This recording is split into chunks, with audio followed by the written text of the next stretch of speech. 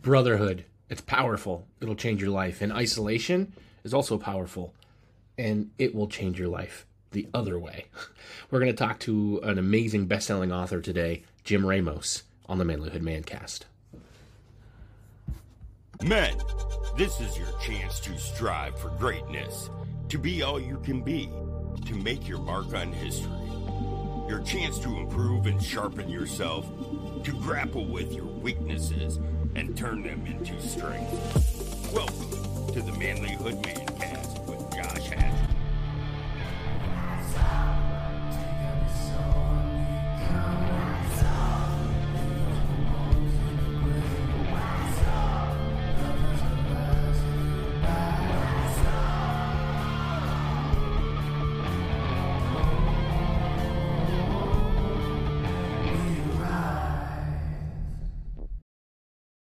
We've got something exciting coming up on December 16th at 7 p.m.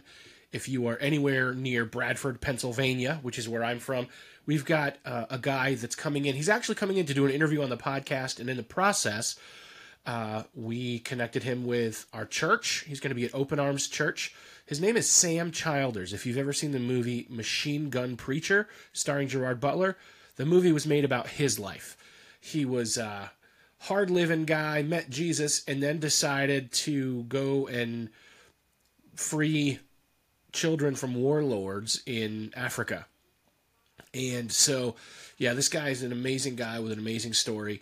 It's going to be put on by my men's group, which is Tribe of Lions, but also we're going to promote it here at Manlyhood because, again, he's going to be on the podcast soon, and we want to just let you know. So that's December 16th, 2023 at 7 p.m. at Open Arms Church. This is the Manlyhood Mancast.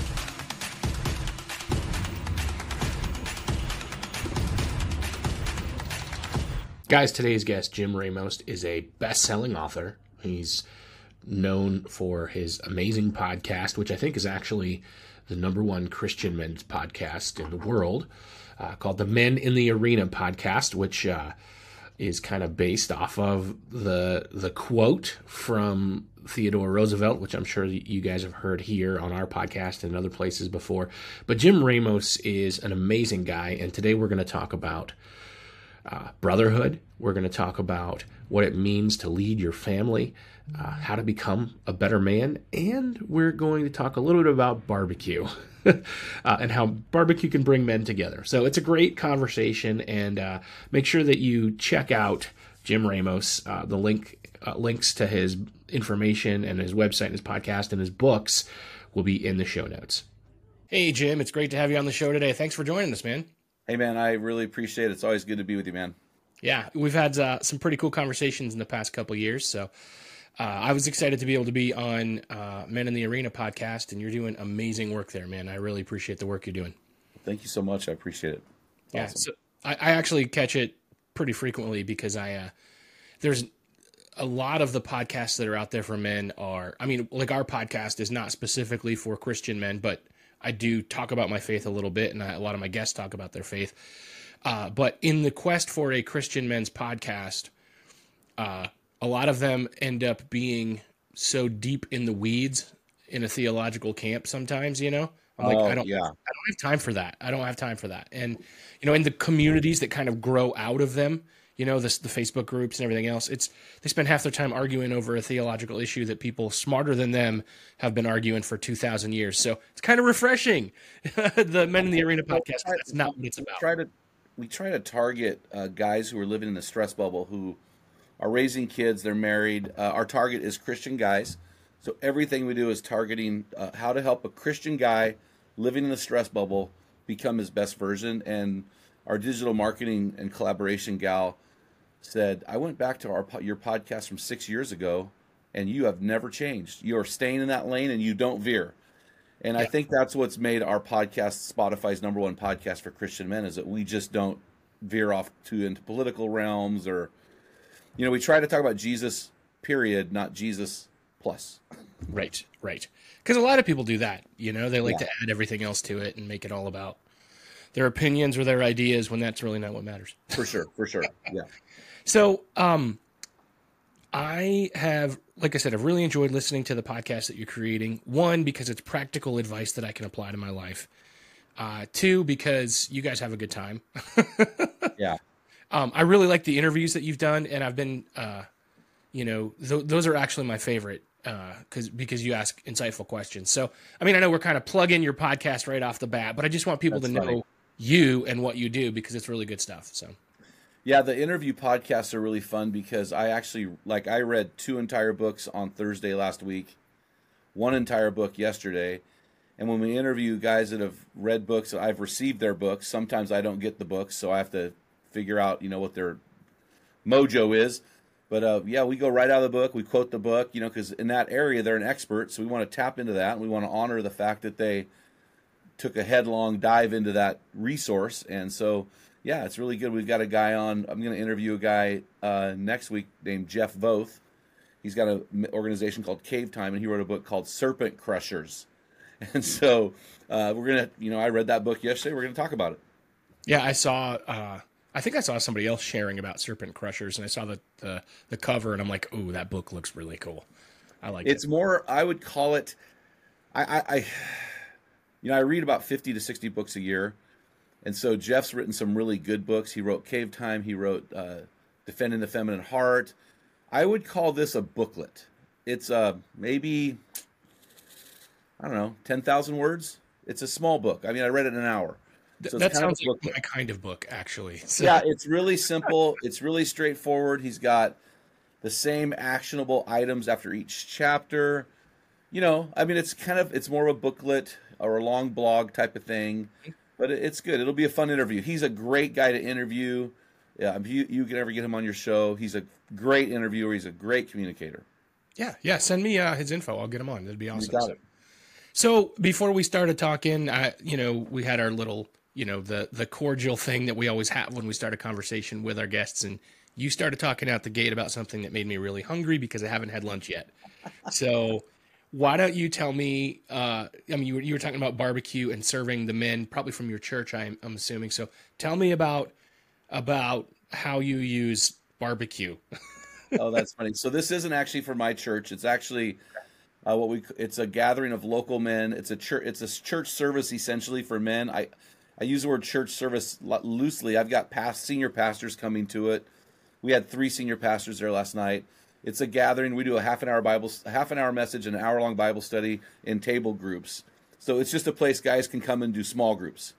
And so we have this local gathering, and last night was a kickoff, and I barbecued 26 racks of baby back ribs. We had Kansas style, whiskey style, and my own personal seasoning, Santa Maria style. So where I come from in San Luis Obispo, California, we have back in the 1800s, they would have roundups. They'd get the cattle in there, and then they would butcher cattle, and a couple cattle, and they would pull off the cheapest cut off of that cow, and the cut was called a tri-tip. So the tri-tip cut on beef originated where I grew up. And then they would have a certain kind of seasoning they would use. It's like a 3-1-1 seasoning. It's a salt, granulated garlic, parsley, pepper, and then some cumin. They would barbecue these things over an open flame along with ranch-style beans, which they would just throw meat in, and green chilies are really big in California, and then salsa, and they'd mix this stuff together, and they would have their sourdough bread, and then have these barbecues. So that's what I like to do with the guys. I've got a trailer that has an 85-inch by 35-inch grill that I can tow, and I had probably a quarter of wood, and it takes about an hour and a half for the wood to burn down to coals. Once it gets down to coals, we threw those 26 racks of ribs on, but my barbecue only holds 20 racks of ribs at a time. So we barbecue those racks of ribs, and we do a 4-second fire. So I put my hand 4 inches above the grill. When I can hold it there for 4 seconds, that's when the fire is now a 4-second fire. We put the pork ribs bone down. We barbecue them over open flame for 30 minutes. Flip them, and we cook them meat side down for 15 minutes. Pull them, baptize them in red wine, and let them sit in a cooler for 15 minutes. And then we cut them. And then while that's happening, we throw the bread on, and I do 10 loaves of sourdough bread, and then we have a dipping pan that has about, I don't know, I'm just going to give you an estimate, 20 cubes of butter melted, and then we barbecue those sourdough loaves face down on the grill. When they brown, we dip them in the butter, and then flip them and put them up on the grill, let them brown there. Then we put Parmesan cheese and cut them. And it is a phenomenal. And when you do that with a tri-tip, which I like to do often, you can make a delicious sandwich out of it. And I call it a Portuguese sandwich because I'm Portuguese. You dip it in the juices and put the it's really good. So, yeah, we had 100 guys this thing last night, nearly 100. And there was not a piece of lettuce, nothing left over. In fact, by the time I came in to cook, all that there was to eat was a little bit of bread and ribs. That's awesome. They went nuts. So, oh, yeah, they go crazy. Well, guys are videoing the thing because in Oregon is where the Traeger was invented, right? Mm-hmm. So everybody up here smokes their meat or they use a grill, but this is a barbecue. And I tell people a barbecue is different than anything else because a barbecue is open flame. If you don't have open flame, it's a smoker, it's a grill, it's a charcoal Weber, but this is a barbecue. So usually if I'm making ribs, I go low and slow, right? So you're starting them, they're raw when you put them on that high, you're heating them fast, right? Well, so it's really funny. I was doing a barbecue because I've got a smaller version. I've got 2 smaller versions of my trailer barbecue. And I was cooking I'm a chaplain for Linfield University's football team here in McMinnville. And I had some guys over for dinner, and I had a pastor friend of mine over, and I threw a couple racks of baby back ribs on. He said, well, why are you just not throwing those on? I go, what do you mean? He said, well, man, it takes 4 hours to cook ribs. I go, what are you talking about? He goes, you can't cook. I go, hell. He said, how long is this going to take you? I said, about 45 minutes. He goes, you can't do that. I go, watch me. He said, those are the best ribs I've ever had in my life.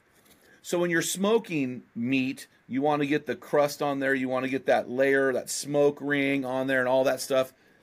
Open flame, you're cooking over an open flame. There is no smoke ring. The smoke is rising into the meat. There's no smoke ring. It's just the flame browns the meat. So it's totally different. You get and then we don't throw the meat on. It's got to be room temperature. It was the same principle in smoking meat. But yeah, it's the whole slow smoke thing. That's a smoking. That's why I say barbecue and smoking, they're totally different. 2 different things. Yeah. That's awesome. All right. So the reason that you do this cooking, obviously, that you do this barbecuing, because that's not the main thing you do, but it sounds like it's something awesome that you do. It is awesome. But that is something to help facilitate what I'm seeing that you do, which is mentorship and discipleship. Yeah. So tell me about that, because that's the most important. That's the real meat. Yeah. I mean, in our organization, Men in the Arena, we have, we kind of look at our strategic framework as a funnel. So we want to move guys from outside the funnel down the funnel. So the biggest ring of that funnel that we want to get guys in is what we try to inspire men by giving them offering them a ton of free resources. So we have 120,000 plus followers on TikTok, 70,000 on Instagram. We've got the podcast. We've got all sorts of things. We put out a video almost every day of the week. We put out some kind of training or teaching video, trying to pull guys into our tribe, right? But really, that's not the end of all things. We recognize that if a guy is just a clicker or click a heart, click a thumb, click an arrow, that he's not truly engaging in what we would call Christian community, where he's locking arms with other guys. What we have found is the guys that really have substantial long-term life change are not those guys, but they're the guys who engage in Christian community. So we try to create a community all around the world, virtual communities via Zoom groups or local. We call them local teams with guys in local communities, kind of like you did with your meal that you cooked recently. And with the thing we did last night, we had 100 guys at this thing. I live in a little rural town of about 35,000 people. Just a bunch of random guys around the area. They come for a barbecue, but next week we're starting a series, and it's called Protector, a People to Defend. And we'll preach from the Bible for 30 minutes, and then they will get into small group tables for an hour. So the focus is not the teaching. The focus is the small group community, because that's where the life change is happening. So we really believe in moving guys down that funnel, because to that area where they are investing in themselves with other guys to grow as a follower of Jesus. Yeah. No, And honestly, as a man, we got guys coming that don't even really know what they believe, but they're men. Hey, these principles. This is what guys don't understand. The biblical principles are true whether you believe in Jesus or not. They're still true. So when I tell guys your wife is more important than your kids, that is a true statement. If I tell guys you need to, have balance between your work and your family, you need to go to your kids' games, you need to be involved in your community, those are all true statements, but they're actually come from the Bible. So, right. yeah. Yeah, so I have had similar experiences where, I'm leading a small group of guys and, it's like a church gathering, right? But there's guys that come along and they're like, I don't know if I believe in all that, but I really appreciate what I'm learning here. And a lot of guys get upgraded from atheist to agnostic or from agnostic to believer in that process. You know? But the point of it, though, is we've got to be welcoming to people, even if they see those things differently. And let's let God do the work, right? Like you don't have to force it down anybody's throat. There's just good, valuable truth. And you're right when you talk about this, because it's my experience that most guys don't want to be preached at. You know what I mean? Like, and for whatever reason, the church, right? Churches in general have this tendency to really elevate that hour on Sunday morning, right? To this like holiest of holy places.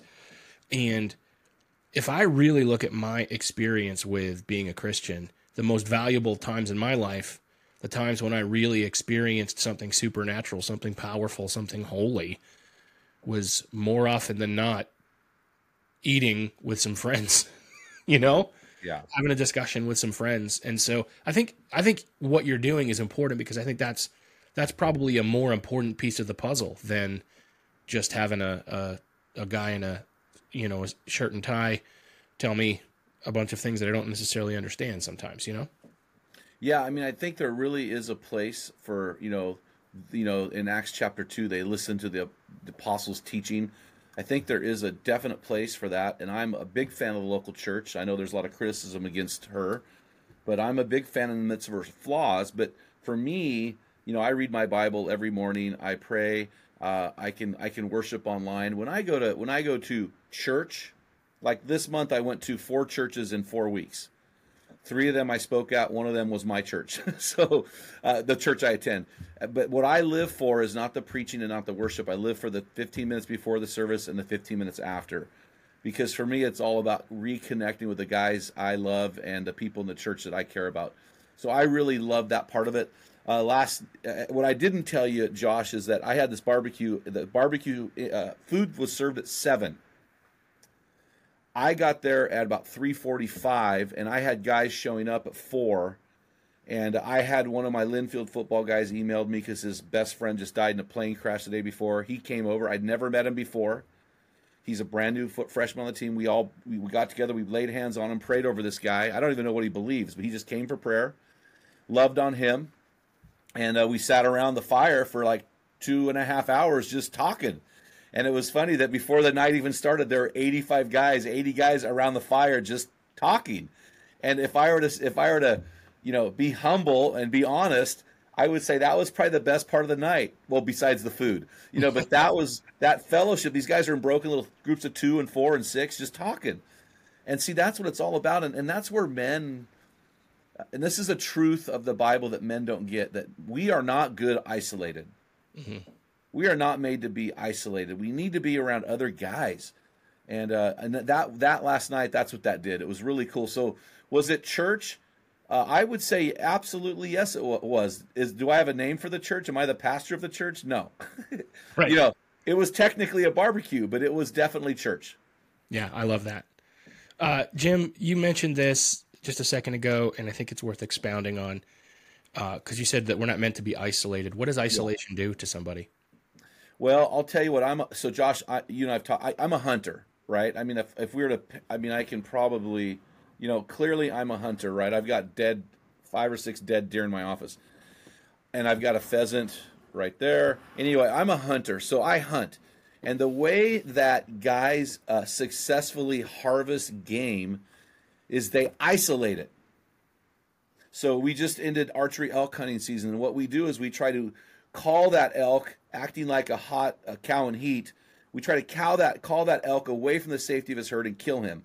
That pheasant was killed when we jumped it and flushed it away from its group and killed it. This deer was actually with 3 does, but he was in the rut and he had ventured out of his safety and he was isolated, and we harvested that buck. So, and in 1 Peter chapter 5, it says, verse 8 says, "Be sober and alert. Your enemy, the devil, prowls around like a roaring lion, looking for someone to devour."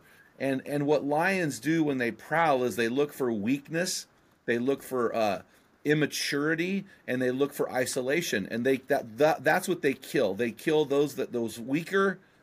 Now this is a critical phase here, Josh. A critical phrase. They kill those weaker animals that are smaller, weaker physically, sick, or isolated. So they're looking for something that that will not be able to keep up with a herd, and that's their target audience.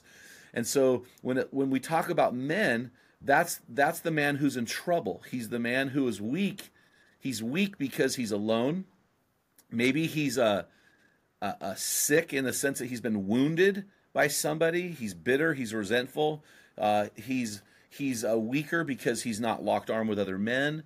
And so when a guy is isolated from other people for whatever reason, people that are like him, that care about him, that want him to win, he's in danger. He's in great danger. And so it's really important for us to let guys know, hey man, if you are isolated and don't have any bros that you lock arms with regularly, man, you're isolated and you're in danger. Even if it doesn't even matter what you believe. It doesn't matter what you believe. If you're isolated, you're in danger. If you're not getting advice or help or care from other bros, you're in danger of hurting your marriage or hurting your children or ruining your career because you're staring at porn during work hours or whatever it may be. So this is what we really want to help guys find, other dudes that will better them and that will lock arms with them. Yeah, I think that's really the key, because I know in my life the times that I've made the stupidest mistakes in my life, which there were some pretty stupid mistakes, it was always those times where I wasn't in a close relationship with guys who were unafraid to ask me the hard questions, right? Yep. Yep. Like if you don't have people in your life who can say, hey man, something's not right with you. Are you doing all right? Or, hey, are you still beating your wife? Yeah, I mean, I never beat my wife. I'm just giving an example, but yeah. You got to have somebody that can ask you those questions, because if not, it's just surface. We put on this mask and then we pretend to be something we're not, and nobody knows because we don't let anybody in. We don't let anybody close. Nobody knows because nobody knows us. When people, when you're known, I can look at my wife and in 2 seconds go, okay, babe, what's going on? And to have bros in my life that can say, hey, bud, what's going on? You're not looking the same. Tell me what's up. We need those guys, desperately need those. And, I hear this phrase all the time. You're the sum total of the 5 guys you're closest to. And I couldn't agree with that statement more. I just think it's, we are the product of those people that we're associated with. If we're associated with nobody, well, we're the product of that too. So let's say that I'm a guy listening and I'm willing to admit, because that's the first step that most guys aren't, For sure. but I'm willing to admit that that I am lonely, right? That I am isolated. Where do I start? Because I know a lot of guys, for whatever reason, lack the skills that you need to make friends easily, right? And so to find those bros, they're like, I don't have anybody. Yeah. So what do you tell that guy? Yeah, first of all, it is really the first thing is probably to ask the question, like you said. The second thing is to realize it will take you to choose courage, because you're going to have to step outside of your normal operating procedure to do something new. And so for me, what I believe that men are missional in their default. Women are relational in their default. They will just, for a woman to find a group or to find they do that a lot easier than us. But we are missional. So I know for me personally, I take things I already enjoy and I try to link up with people that are like me in that area. If it's archery, I'll go to the archery course and link up with groups that are doing that. If it's fishing, I'll find a fly fishing group. Or If it's weightlifting, I'll go talk to the, make friends with the gym owner and people who are weightlifting. I just really find my community from an outside the church viewpoint in the hobbies that I enjoy the most. And there's no excuse for a guy not to find that community. They're all over the place. They're just everywhere. Especially, you can even start online and then go from online to find local guys in your area and find those guys who are doing the things you do. And then in the church, for those guys who are Christian guys, I would say just you either need to start a group of your own, or you need to find a group that's meeting. I know when I became a Christian, I was just graduated college. I was playing college football. I was involved in, several relationships that they definitely weren't healthy and weren't based on what they should have been based on. And I remember letting go of that and moving back home. And the first thing I did is I found a church. And I was like, well, I'm an athlete, so I'm going to go find a church as a softball team. And that's what I did. The first thing I did, I joined the church softball team. And then I was instantly inundated with 15 dudes, and I was in community. So that's what I did. And I was alone. I didn't know anybody. I was a brand new Christian. I had no clue what I was doing. But I just knew that if I was isolated, I wouldn't make it. And I needed to find community. And so I think it's pretty easy to find groups outside the church that we can at least lock arms with and build relationships. And I think also that in the church, if there aren't any in the church, I know my ministry, your ministry. I think a lot of groups out there offer community, albeit virtually, to guys that want to lock arms with other people. I was in Colorado last week, Josh, at a speaking event, and I had a couple guys showed up to a meetup I did. Well, I had a breakfast I spoke at, and they showed up to the breakfast. One of these guys drove 2 hours. He showed up at the breakfast, and then he met another guy in his virtual group that he'd never met before. They went to coffee. I had a lunch meeting with my publisher. On the way to the lunch meeting, I stopped and hung out with them for 15 more minutes, had my lunch, and then I had my meetup at 2 o'clock, and that same guy who drove 2 hours to the event at 8 o'clock in the morning to get to breakfast was at the meetup and stayed till 4. So he was with me off and on from 8 in the morning till 4 o'clock in the afternoon. And all of that originated on virtually. He was on a virtual team. So it is doable if you don't have anybody face-to-face local. Yeah. Yeah. I think if you are in, like you said, and you're in the Men in the Arena connections that you guys are doing there, or with Manlyhood, with the Manlyhood Man Cave, yes. Just reach out and say, hey, look, I need to connect with somebody. Is there anybody here in Tucson? And maybe there's somebody nearby that wants to. That's a great place to start. And like you said, with the church too, like we talked about this a little bit earlier, if you are not a Christian, but that there's a church that has groups that are meeting, that has guys that get together, just say, hey, look, guys, I want you to know, I don't necessarily believe in all the mumbo jumbo you believe in. Now, we know that it's not that, but yeah. You might think that, right? If you're listening, you might think that. I guarantee you that these guys are probably more accepting than you think. And if they're not, then that's probably not where you need to hang out, But give it a shot. What the worst that can happen is they're trying to sell you something you don't want. But most of the time, what they will offer you is they will welcome you in, and they will care about you, and they'll be friends with you. So, it's worth a shot. If you're lonely, there's no excuse to be lonely when there are people out there. Well, it's interesting because I remember driving home from college and joining this group. I wasn't lonely at all.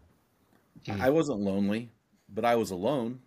Right. So isolation, a lot of guys love isolation. They love being alone. They're like, I'm not lonely. Are you kidding me? No, bro, but you're alone.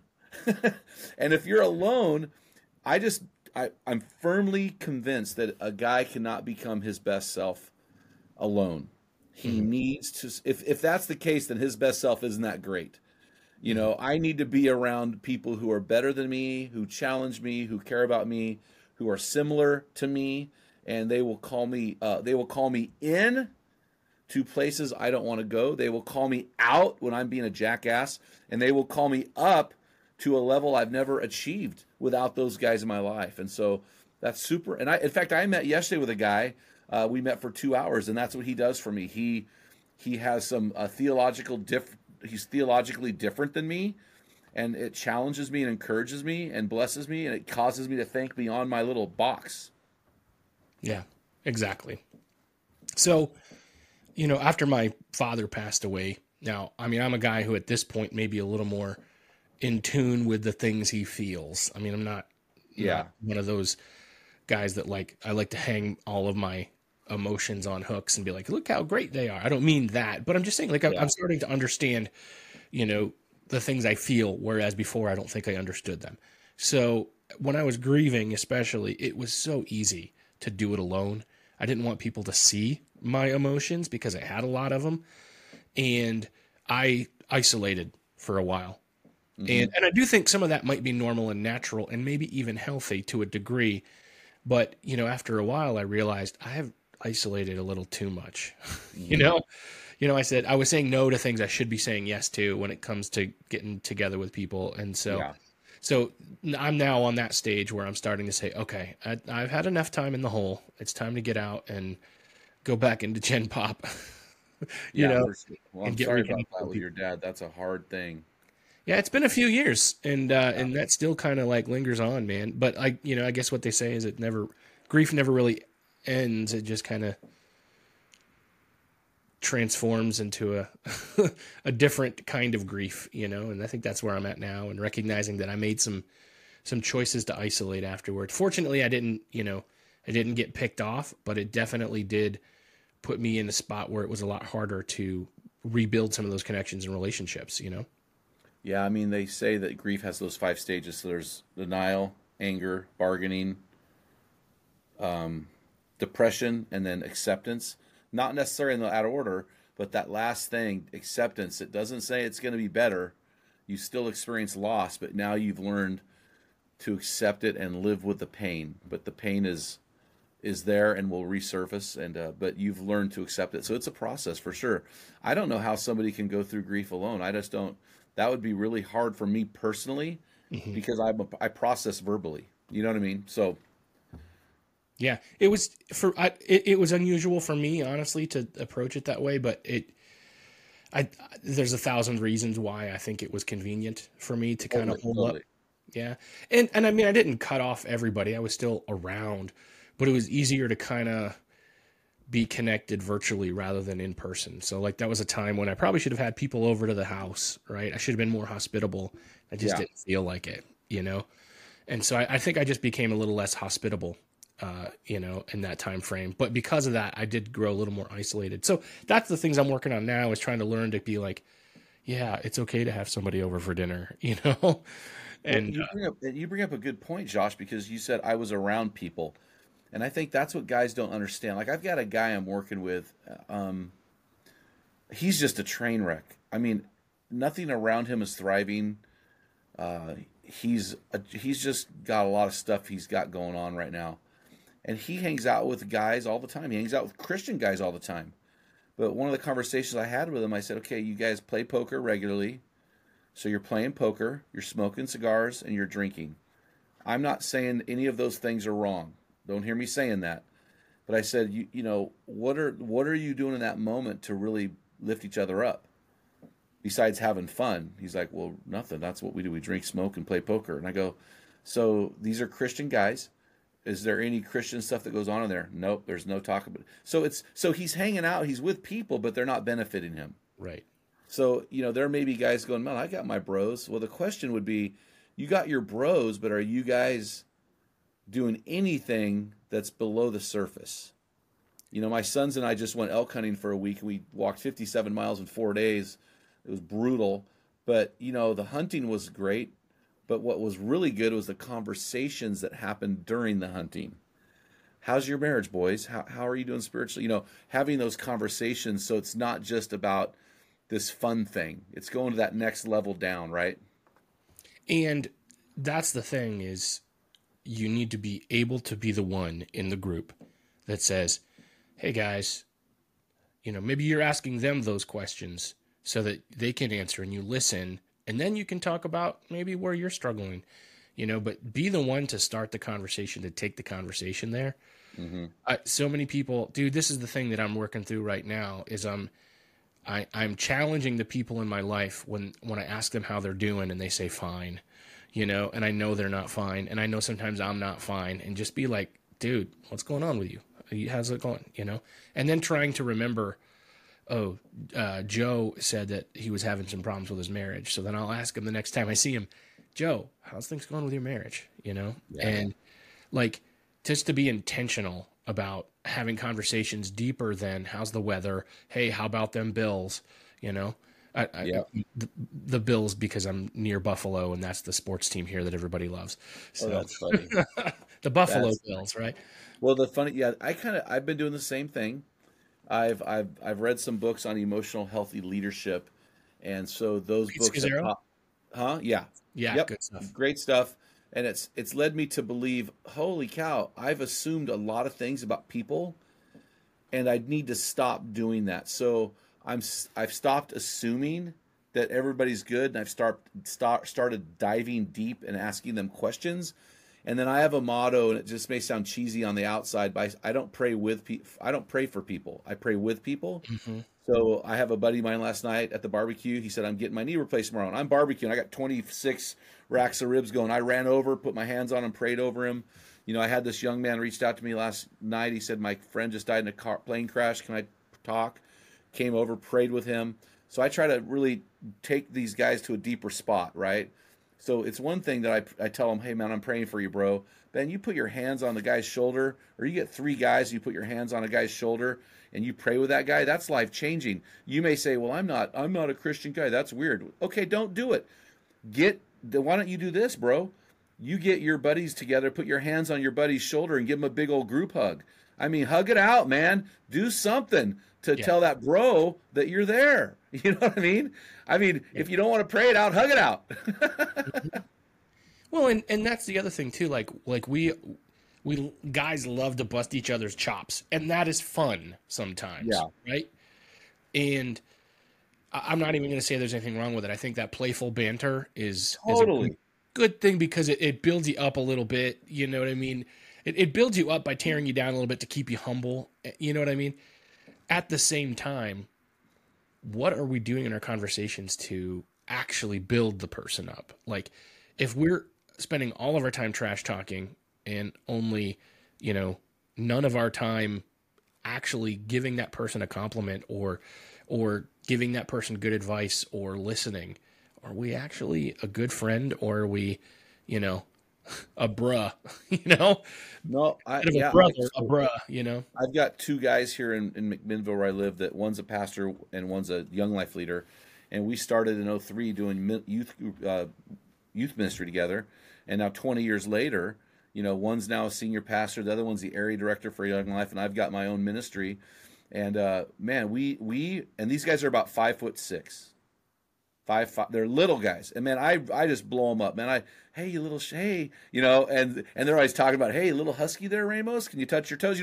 We're always just messing around. And I had one of them fill in for me at my chapel service, and I wrote this bio for him that I introduced him on this bio, and he's crying, because it's like they need to, I think banter is the love language of men, right?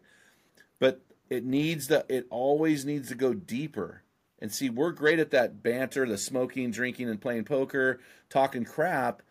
But what we aren't good at is going to that next level. And I'm not saying be all touchy-feely, watch Hallmark movies and cry together and hold hands. I'm just saying, man, we've got to be able to go deeper into the lives of those dudes that we care about.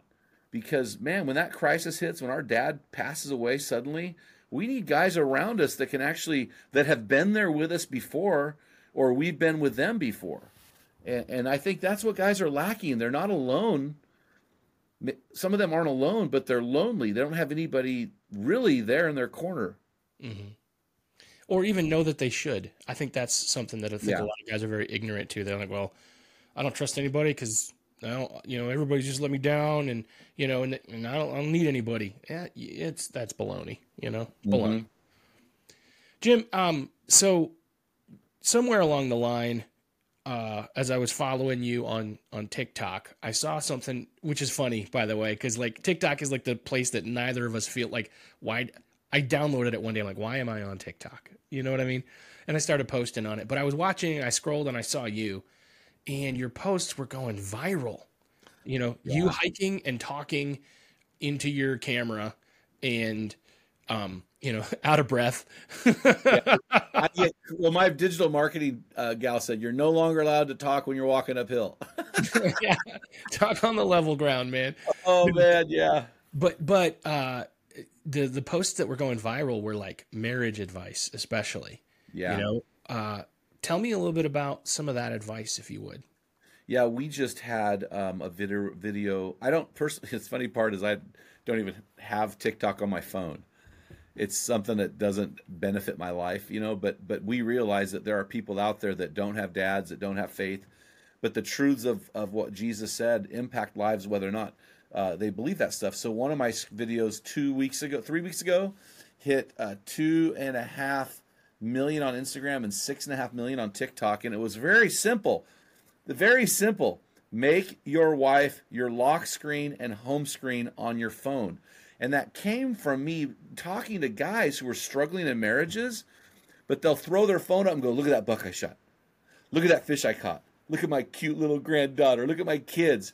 And I'm like, I remember one guy go, show me a picture of your wife. And he was really struggling in his marriage. He could not find a picture. I had another guy I was with on a hunting trip recently. I said, show me a picture of your wife on your screen. He could not. I go, and I just was like, what does she look like? I haven't seen her in 20 years. He goes, man, I'm having a hard time finding a picture. I go, bro, that turned into a come to Jesus moment. And so that's a big one. I just was this morning, I'm going to do another video because I got a lot of guys push on this one for some reason. And, the viral videos go viral because 10% of the people are really angry. So I had 10% of the people on that video going, why should I do that? Or I have a droid or whatever, stupid things. So I'm doing another video. This is basic stuff. Hey, wear your wedding ring. So I used to have these guys go, oh, I can't wear my wedding ring. I work in a machine shop and it'll cut my finger off. I'm like, bro, have you heard of silicone? This ring costs less than $10. So dude, I'm really pushing on guys like, get a wedding ring. I got so sick of losing my wedding ring that I went to my buddy tattooed on so that I can't lose it. Yeah, is it that hard, guys? I mean, you know what I'm saying? So that video, I'm teaching a biblical principle, right? The two shall be one flesh. Marriage is a sacred unit. It's a covenant. But I do it in a way that's truth, and guys are going, wow, I need to wear my wedding ring? And then the women are coming on. The reason why TikTok has gone so viral is the women are sharing all these things with their husbands. Hey, well, so, I'm going to need to make some more videos on TikTok that help. I like to cut up the reels of our conversation, so I'm sure people may even be watching this, clips from this on there. But I've recognized, dude, watching what you're doing, I'm like, man, it resonates because that's the audience for it. That's where people are consuming that kind of content, and so that's coming soon. By the way, let me clear my notifications so you can see it. My wife, we did a photo shoot for our church for like a sermon series we did like years and years ago, and I had my wife dress up like Wonder Woman. And so that's my lock screen. It's my wife, in a Wonder Woman outfit. That's Linda Carter right there, buddy. Yeah, no, that's my wife. So, and you know what? That's the thing, man. Like, it's hard to go to places I shouldn't go to on my phone when my wife is looking at me in the eyes. You know what I mean? Yeah. Like, that's a great deterrent right there. You pick up your phone and you're like, man, I should look up something I shouldn't. Oh, there's my beautiful wife. I'm happy. I don't need to go do that. Well, and that's one of the things I realize is we're dealing with these guys in the stress bubble. We've got a lot of guys out there that were not raised by a father who was present. Either he was physically absent or emotionally absent. So you got a lot of guys growing up and raising their kids, and they're like, man, it's all about my kids. It's all about my kids. It's all about my kids. And so we've got this helicopter mom, this bulldozer dad thing going on. And what's happened is in the midst of trying to correct what their parents broke, they've gone over the top and made their kids the center of the universe. And so what's happened consequentially is that marriages are suffering because both parents have made the kids the center of the universe. And that's just not the correct priority. It needs to be the couple is the central physical, tangible, earthly relationship of the family unit, and the children are outside of that. And so we make those videos, speaking biblical truth to guys, and especially second marriage guys. It rocks their world, and we're telling them, hey, that second wife you have, that's your priority over your kids. And they struggle with that because whenever there's a divorce happens, you move outside of God's original covenant. and design, and it just creates chaos. And so even the Christian guys are going, "Oh, I'm struggling with this." Well, that's not my problem. My problem is to tell you what the Bible's teaching, and whether you're a religious dude or not, it doesn't matter. That your wife, if your wife is not the number one priority over your children, you are going to struggle down the road. And I've got a lot of friends. I've been married 31 years. I've got a lot of friends married over 30 years. I see divorcing now because the kids are out of the house and they don't know what to do now because they have no relationship anymore. Yeah. Yeah. You've got to cultivate that and you let your kids know, right? Because I can't tell you how many times I remember telling my kids on multiple occasions, guys, even if your mom's wrong, she's right. Now, I wish, honestly, that, knowing that I said that about her, I also kind of said it about me sometimes. And I had a little bit more of an arrogant spirit about parenting my kids. I wasn't wrong enough, right? But having that idea that they know that even if she's wrong, I'm backing her up, and it had to go both ways, and if I needed to correct my wife because I thought she was wrong, we had that conversation privately. At least that was the hope. I know we didn't always get it right, but that was the goal and what we tried to do when raising our kids. Because if you try to do that, you try to raise your kids and you're constantly arguing with your wife about how you're going to do it, or if your wife is their stepmom, same thing. You gotta be on the same page and know that you've got each other's backs. And if there's a disagreement, you can solve that privately, and then you come back and say, "Hey, look, we're going to change the way we approach that." But you can't, you leave that divided front, and then your kids, who are just as messed up as you are going to exploit it. Yeah. Well, it's really interesting. I was with my youngest son about, I don't know, a year ago, 6 months ago. We were driving to go fishing, and he said, "Hey, Dad, if you had to choose between me or Mom, if one of us, somebody had a gun and was going to shoot one of us, who would you pick?" I go, "Mom."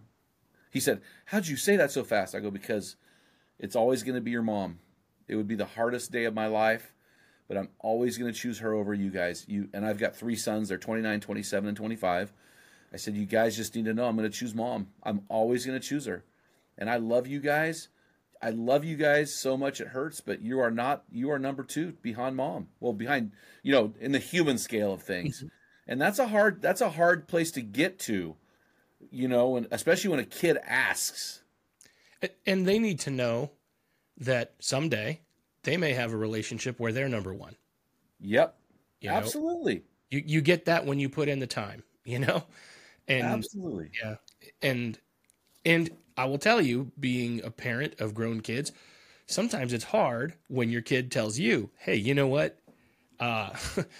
We're 1 over here, and what we're doing over here, Dad, this is 2.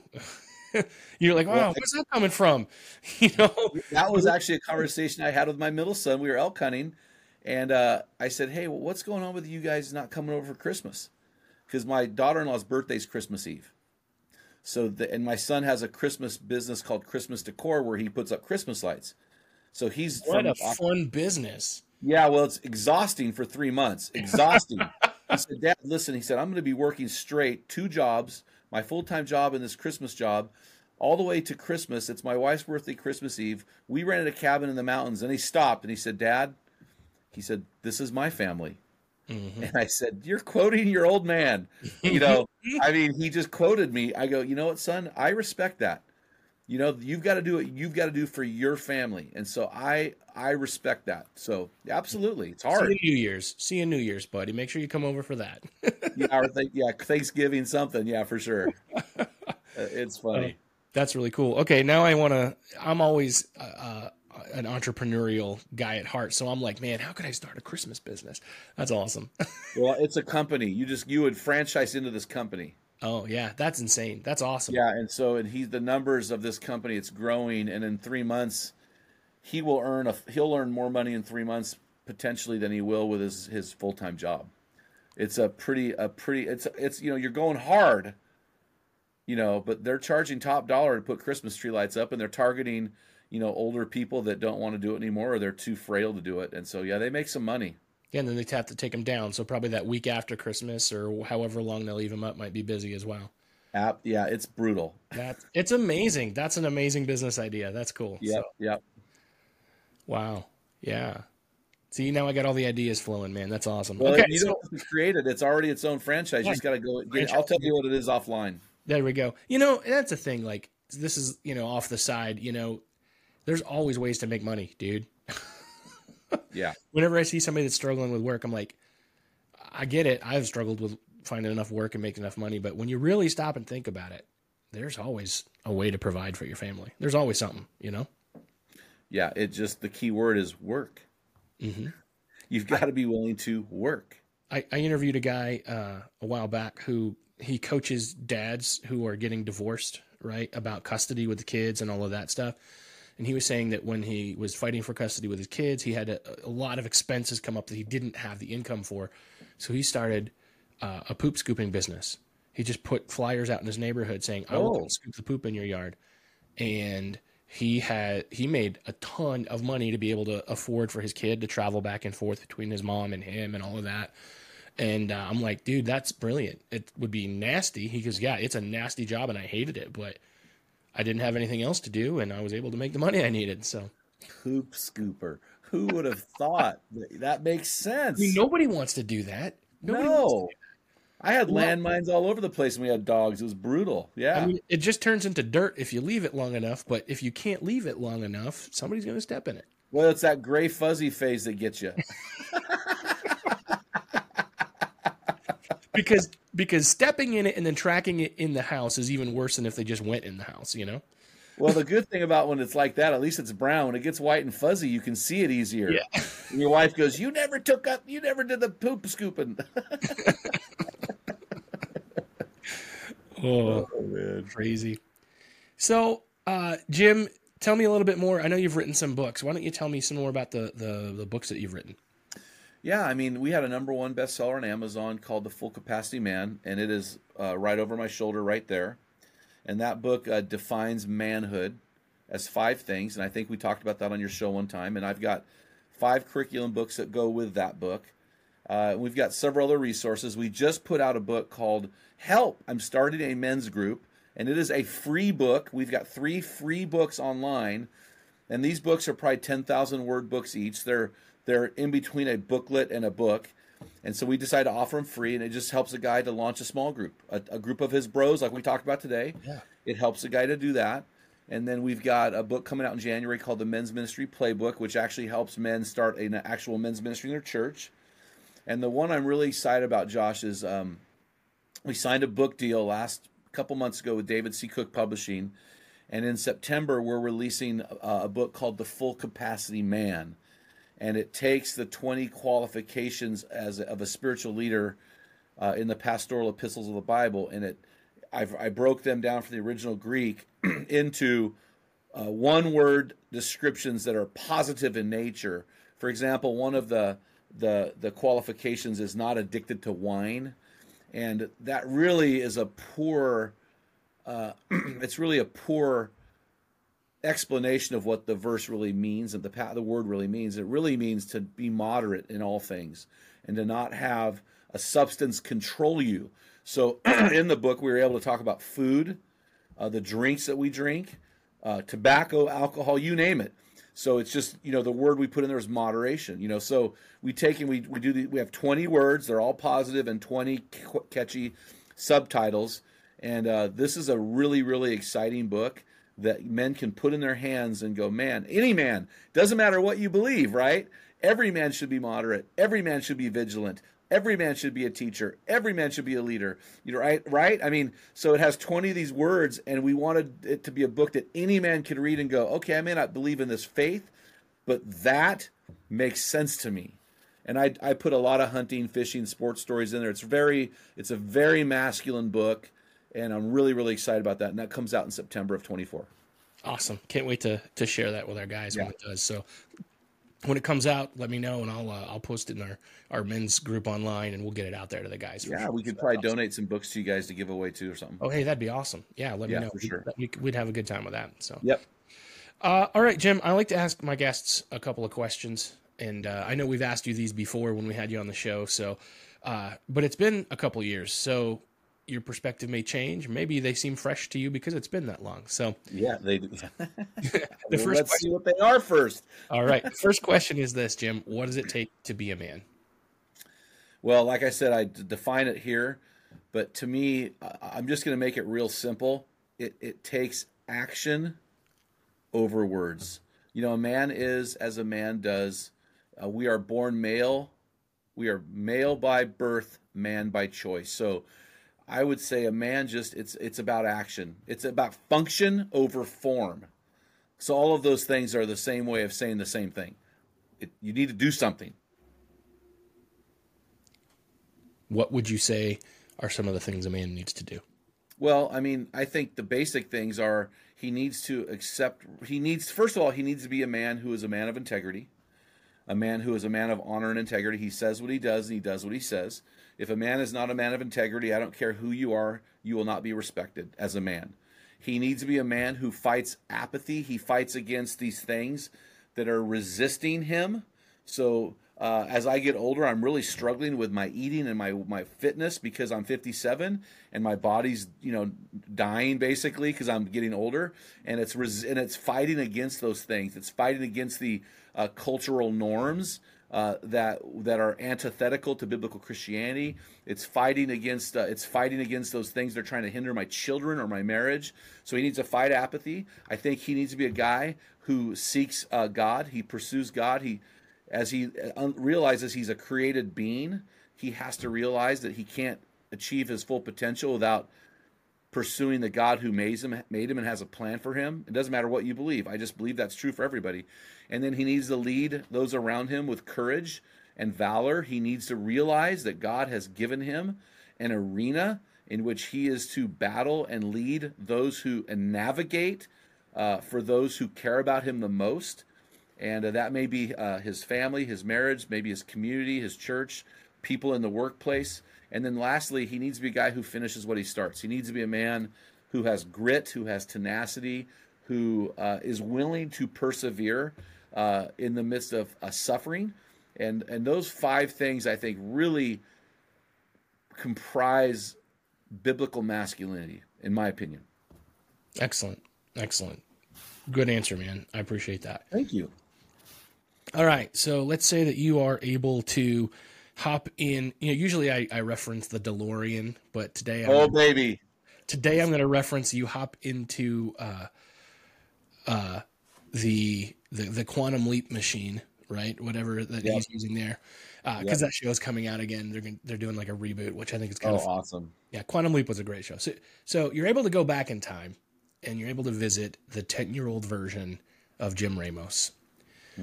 What are you going to tell him?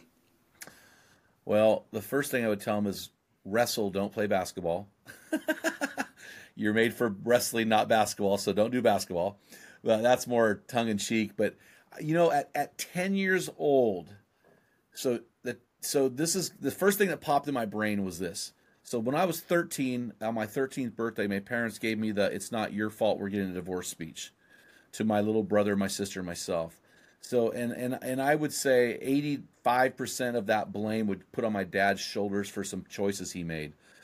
So I would say if I were to tell my 10-year-old self anything, it would be, hey, your dad is a human. He's going to make some mistakes. It's going to cause a lot of pain in your family, and you need to forgive him for that sooner rather than later, because he is going to change and he is going to become better, and he's going to apologize, and he's going to deal with that. But you need to really know that's coming, be prepared, and forgive him.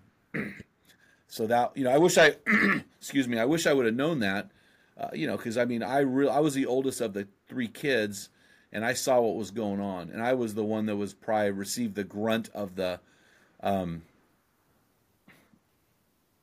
he was just the hardest on me, and so I think for me, I needed to tell myself that's what I would tell myself, and wrestle. Yeah, don't waste time throwing balls. I would also tell myself. I'd tell myself, you need to invent compression shorts because those singlets are really embarrassing. So then I could make $1 million on compression shorts. Because jockey shorts in the '80s were brutal, and jock straps were a nightmare. Oh, insane. I would say burn the jockstrap and make before it gets. Can you imagine the guy that made compression shorts? Do you know how much money he made? Because nobody even knows what a jockstrap is anymore. Crazy. Oh, man. All right, man. So last question. For the men that are listening today, what is your best advice for them? Based on, if I were to put today in context, I would say, man, you are your worst self in those times and seasons where you are isolated. Therefore, find a community of like-minded bros who are going to love and who will call you in, call you up, and call you out. Do not remain isolated, either physically or figuratively anymore. Good advice. Good advice. And I would echo that as well, man. I think that's probably the best takeaway from this conversation today is that reminder, man, that we've got to do that. Yeah, it seems that was our theme today. It just went that way, you know? Yeah. And it all started because you told me about barbecue. So, hey, I'm telling you, barbecue is bliss, baby. Barbecue is bliss.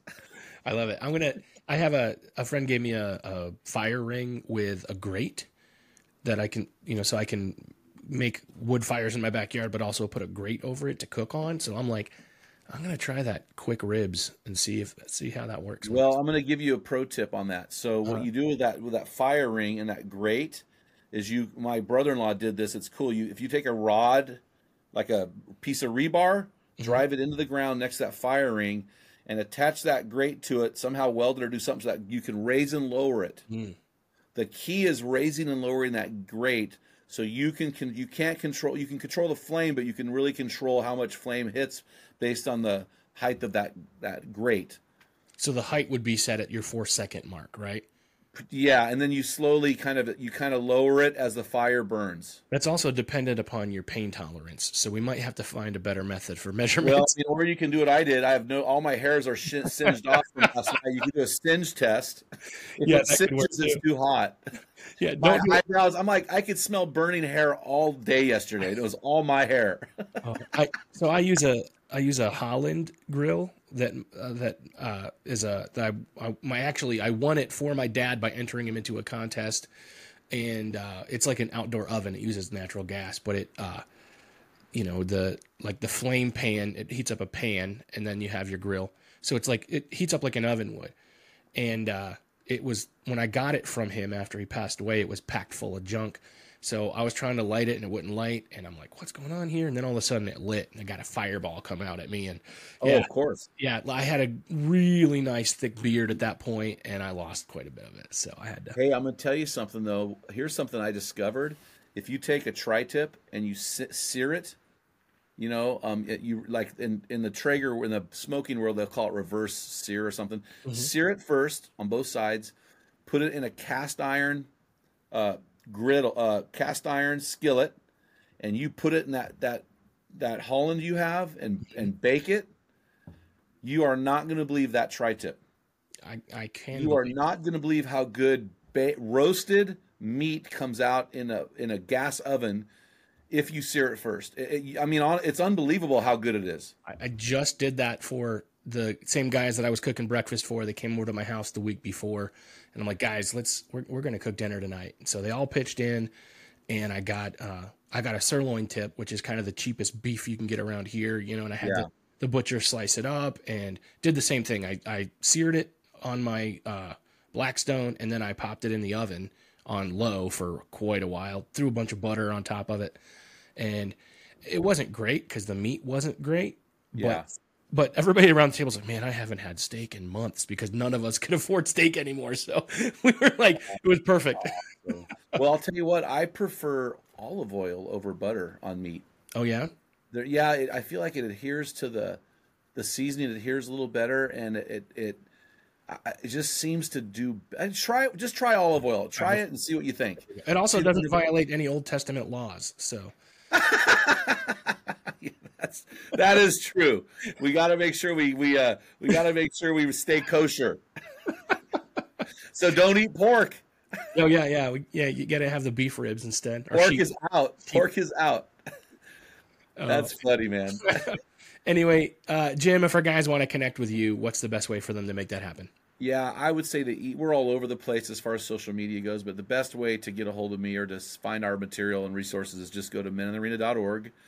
Right now, we're offering a book free online for these dads out there. It's called Tell Them What Great Fathers Tell Their Sons and Daughters. We also have a book out there called Man Laws, 101 Ways to Get Your Man Card Revoked, Rules to Live By. These are free resources. They can just go pick them up and read them. They're very, very well done, and that'll get them started in their journey. Awesome. Hey, man, I've really appreciated our conversation, and I hope everything goes well with you, man, and can't wait to next time I'm in California, I'm going to look you up, and you're going to make me a barbecue, so. Well, I'm in Oregon, but I am on the left coast, so next time you're in Oregon, give me a call. California. Yeah, you're right. Okay. I'm from California. Yeah, that's what I said in the interview. I'm from where the Santa Maria seasoning style was invented, and I'm up here in Oregon now. But yeah, you get over here, man, you got a place to stay, and you can choose what kind of barbecue you want, what kind of meat, and it'll be on me, brother. Sounds great. That's awesome. All right. Thanks, man. You got it. Have a great day. You too. Gentlemen, thank you so much for tuning into the Mancast today. Jim, thank you for sharing your thoughts with us, man. I appreciate the hard work that you're putting into helping men become even better men. Guys, if you want to connect with Jim and the work he's doing, the links are in the show notes, so make sure you click through and check it out. Reminder, guys, that if, depending on when you're listening to this, you might still have some time, December 16th, 2023, the Machine Gun Preacher is going to be doing a live event here where I live in Bradford, Pennsylvania at Open Arms Church, and then he'll be on the 17th in Port Allegheny, small town in Pennsylvania, on the 17th, and I'm letting you guys know because the whole thing worked out. He's going to be coming to town to do a podcast with me and to speak at these churches. So we're really excited that that'll be something we'll be able to bring to you soon. But you want to come and check and listen to his story. Sam Childer's story is fantastic and amazing. And I want you to be able to see the work that he's doing and the crazy story that he's got. So make sure you check that out. Guys, if you want to level up as a man, I want to encourage you to get connected to the Manlyhood Man Cave, which is our private Facebook group for men. All you have to do is send a request and we'll let you in the group because we want to see you become the best man that you can be. We want you to have a brotherhood that has your back. And I know online brotherhood is only so deep. You need some real life brothers, but maybe this is a place where you can meet somebody and turn them into a real life brother. So join the Manlyhood Man Cave on Facebook and connect with the guys there. Anyway, guys, I just want you to know that I love you. I'm proud of you. And I'll see you next time. Thanks for listening to the Manlyhood Mancast. If you want to be a better husband, father, leader, a better man, you need to join our private Facebook group, the Manlyhood Man Cave. Join today. Please help us out with a like, comment, share, and subscribe. And check us out at manlyhood.com.